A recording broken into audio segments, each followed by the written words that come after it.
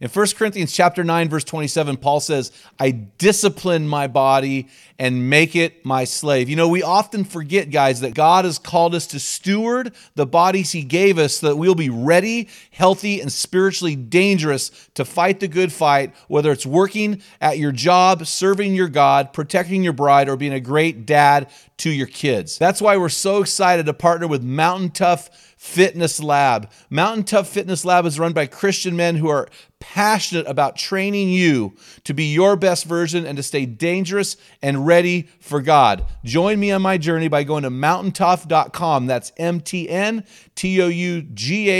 and getting your free 6-week trial when you type in the code ARENA30. You won't be disappointed. Stay dangerous. In 1896, journalist Alfred Henry Lewis said, "We are just 9 meals away from anarchy." And guys, listen, if COVID-19 taught us anything, along with the supply chain delays, we need to realize that probably Lewis was right. In the next 4 episodes, I want to talk to you why you as a man must lead those you love in preparing for pending catastrophes. Welcome to today's episode. It's not the critic who counts, not the man who points out how the strong man stumbles or where the doer of deeds could have done them better. The credit belongs to the man who was actually in the arena, whose face is marked by dust and sweat and blood. From Men in the Arena, it's Equipping Men in 10. Our conviction is to call you into the arena of manhood, call you out of the faceless, nameless bleachers, and call you up to be the best version of you, because when a man gets it, everyone wins. Enjoy today's episode. Hey, this episode is sponsored by Juniper Mountain Trading Post. You know, Juniper Mountain Trading Post gets all of their coffee from Panama, and they bring it into America, and they use only American-made equipment to manufacture and to roast this product. I love to be involved with companies that believe the same way I believe, that live the way I believe, and that worship the same God I worship. And these guys are the real deal. They're from small town USA. They're farmers, they're hunters, they're hunting guides, they're patriots, and they're believers. Go check out their coffee, junipermountaintradingpost.com. When you go to purchase the coffee, just type in the word arena, and you'll get 10% off your purchase. Men in the Arena Army, I salute you. Hey guys, thanks for listening to this episode of the Men in the Arena podcast. I'm Jim Ramos, your host and guide, of Spotify's #1 podcast for Christian men, leading you to your best version in the stress bubble of life and beyond. Hey guys, as you know, 2023, we are gathering 365 stories of life transformation. We call these hero stories. This is number 39, comes from Bearded559 on Instagram, and he writes in, he says, "I started your book, Strong Men, Dangerous Times. So far, it's amazing, especially the part about finishing strong. When I used to come home from work, I would sit around the house and relax and not talking to my family or hanging out, just simply chilling out. So after reading your book, I made a deal with my wife that I would start doing the dishes early and she would cook the meals. So I would do the dishes and hang out with her while she cooked the meals. Now, all of my kids come down, and instead of having their faces in their phones, they come down and engage with us while my wife cooks the meals after I've already done the dishes. Thanks for your book." So in about 2008, I began this journey of prepping, and it can be overwhelming at times. It's something I decided and I determined after I looked at society and I looked at how fragile the world that we are living in actually is, and I looked at acts of God, these catastrophic natural events, and I realized I really need to prepare my family in case of these situations. And so I want to tell you, I'm not some kind of pro. I'm not some rich guy who can throw tons of resources at this thing, but I am what you would call a prepper. I don't like to talk about that very much because that is kind of one of the rules in prepping. It's like the Fight Club. You don't talk about prepping. But let me tell you why, as a Christian man, I prep. I got a couple of reasons why I want to share them with you. First of all, I had to answer this question. In a catastrophe, who do I trust? Am I going to trust my local government to take care of me? Am I going to trust local businesses or other people to take care of me? Am I going to entrust FEMA to come in? Am I going to trust the Red Cross? A lot of Christians will say, "Oh, I'm just going to trust Jesus," and I think that's got to be the foundation of everything we do. However, Jesus gives us a brain. He gives us wisdom. The Holy Spirit gives us these unctions, and we need to really follow suit with that. And so I believe that when I am trusting Jesus in my life and other areas of my life, they lead me to some kind of action. So for me, I would rather trust Jesus to give me the wisdom to act upon what I believe is pending. We've already seen it with COVID-19. And I want to act on that. So the second reason is this. I'm as a follower of Christ, I want to hope for the best in my life. I want to live my life based on hope. But in everything I do, whether it's leading an organization, whether it's hunting or fishing, whatever I do, I try to prepare for every contingency. If you're a Christian golfer, don't you carry multiple clubs to prepare for every contingency on the golf course? Why don't we carry this over into providing for our families? The other reason I prep is I want to protect those they love. You know, in 1 Kings chapter 17, verses 1 through 24, you can read that for yourself, but we see a great illustration of what happens when people don't prep during a famine, for instance, in the Bible. My fourth reason is that I want to provide. Not only do I want to protect those I love, I want to provide for those I love. And you can look at 2 Kings chapter 6, verse 25 for that, and what happens when we fail to provide. So I want to protect those I love. I want to provide for those I love.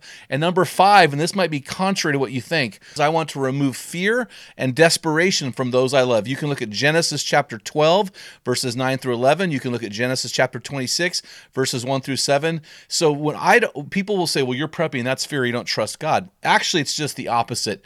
I prep because I trust God and because I don't want to be afraid. When COVID-19 broke out and people were freaking out and running to the stores and clearing the shelves and taking all the toilet paper, we did nothing because we were ready. Number 6 is I want to be in a position to help those in need, whether it is a family member, where it's somebody who I attend church with, whether it's a neighbor. I want to be in a position to help people, and I cannot help and serve those around me if I am unprepared. So let me walk into some prepping rules for you. Here are some prepping rules I have. These are rules that I live by as a guy who's in ministry who preps. So number 1, you don't talk about prepping, which I am breaking a rule. And if you watch National Geographic's Doomsday Preppers, they're breaking a rule while being on the show. But for the sake of helping our community, our tribe of men from all around the world, it is important that I get this out here and say, hey guys, we need to do this. Number 2 rule is I buy something every time I shop, whether it's a Bic lighter for bartering, whether it's toilet paper, whether it is whole grain wheat or a little 1-pound container of Morton salt, or whether it's rice or beans. I'm always buying something when I go. It doesn't have to be a lot, but it's just a way for me to remind myself. It's a mnemonic device that says, hey, Jim, you need to get things in order and be preparing constantly for what may or may not come. Number 3 is I do the best I can to involve my family and those who I trust. And so I've had conversations with my wife, with my children, and now as my children are adults, asking them if they'd be willing to do this part of the prepping, and I'll do this part. And so I've got one son that would be potentially reloading for me, one son that would be in charge of this, one son that would be in charge of this, a daughter that'd be in charge of this, and involving your family in the process. Fourth thing is you want to prep for something. For example, in your area, do you see a potential, if you're California, a potential earthquake situation, or if you're in Oklahoma or Arizona, a drought or a famine, or how about if you live on the coast, if you live in Florida, if you live in the Carolinas, how about a hurricane or some kind of tsunami, or how about a tornado if you live in the South, or how about fire if you live in a community and your house is maybe older? What are you prepping for?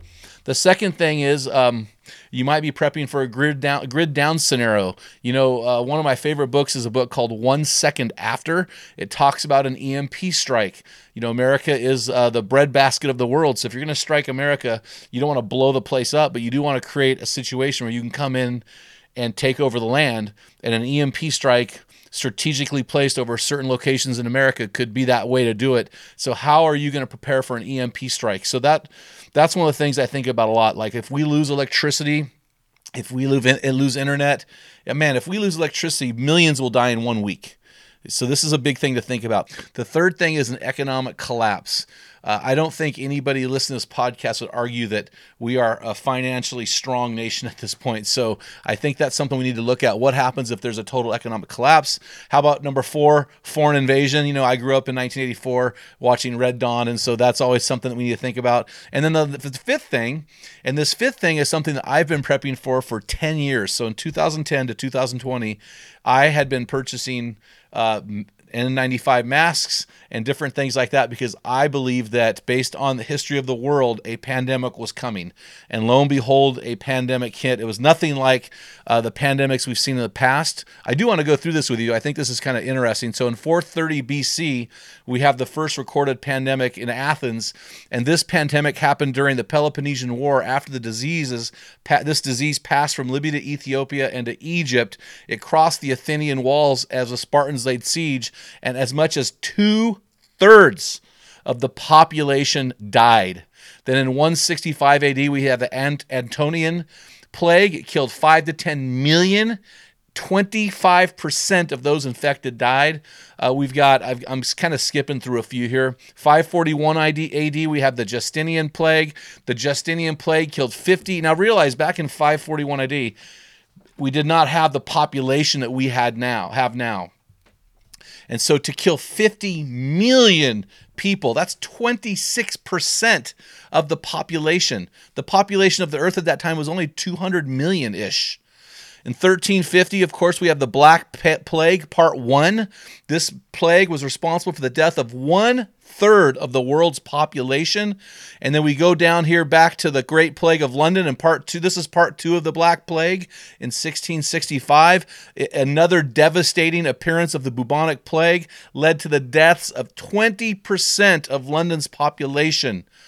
Then we have in 1885, we have the bubonic plague Part 3, starting in China, moving to India and Hong Kong. The bubonic plague claimed 15 million lives. We can go to 1889 and the Russian flu with 360,000 dying. We can look at the 1918 Spanish flu. This is an avian-borne virus that resulted in the deaths of 50 million people worldwide. And of course, we can look at the Asian flu of 1957. And more recently, we can look at COVID-19. We lived through COVID-19. Over 760 million infected. Estimated deaths close to 7 million, so less than 1%. So in comparison, COVID-19 was not a big deal on the historic level. But what I'm saying is this, is that we chose to prep for that pandemic, so when it came, we were ready. In fact, my wife actually thanked me because she was thinking early on I was a little bit crazy, but afterwards she said, thank you for saving us, for helping us, because I brought peace and I was able to lead our organization. It was during COVID that we were able to lead Men in the Arena to the level it is now because we are ready. Here is the biblical foundations that I'm using for why I prep. In James chapter 1, verse 5, God tells us that if we pray for wisdom, he will give it. So for me, the bottom line is this, is I have the Holy Spirit living in me and I have wisdom. So I want to use that wisdom to look at the world around me, look at the history around me, and to determine what I see in the potential future and to begin to build my life around that. Another foundational passage for me is in Genesis chapters 41 to 47.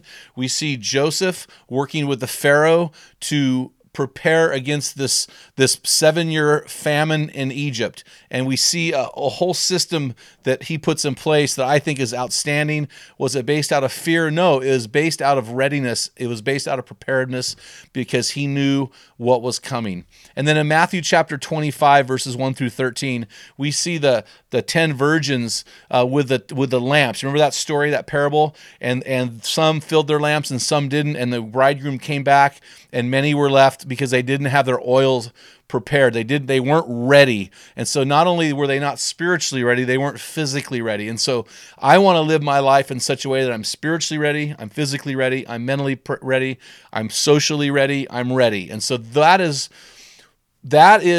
a portion of why I have decided as a leader of my household to prep. Guys, if this podcast has helped you, and we've got 3 more episodes on prepping after this, make sure you're following us on our podcast app. I mean, a lot of guys listen to our podcast and don't hit that subscribe button. You hit that subscribe button, and it helps us climb the charts, which helps us to reach more people. So make sure you do that, guys. Until next time, feel the wet sand on the arena floor. Hear the deafening roar of the crowd. Taste the sweetness of victory. Smell the stench of battle. Get in the game, get dirty, grind it out, and be a man.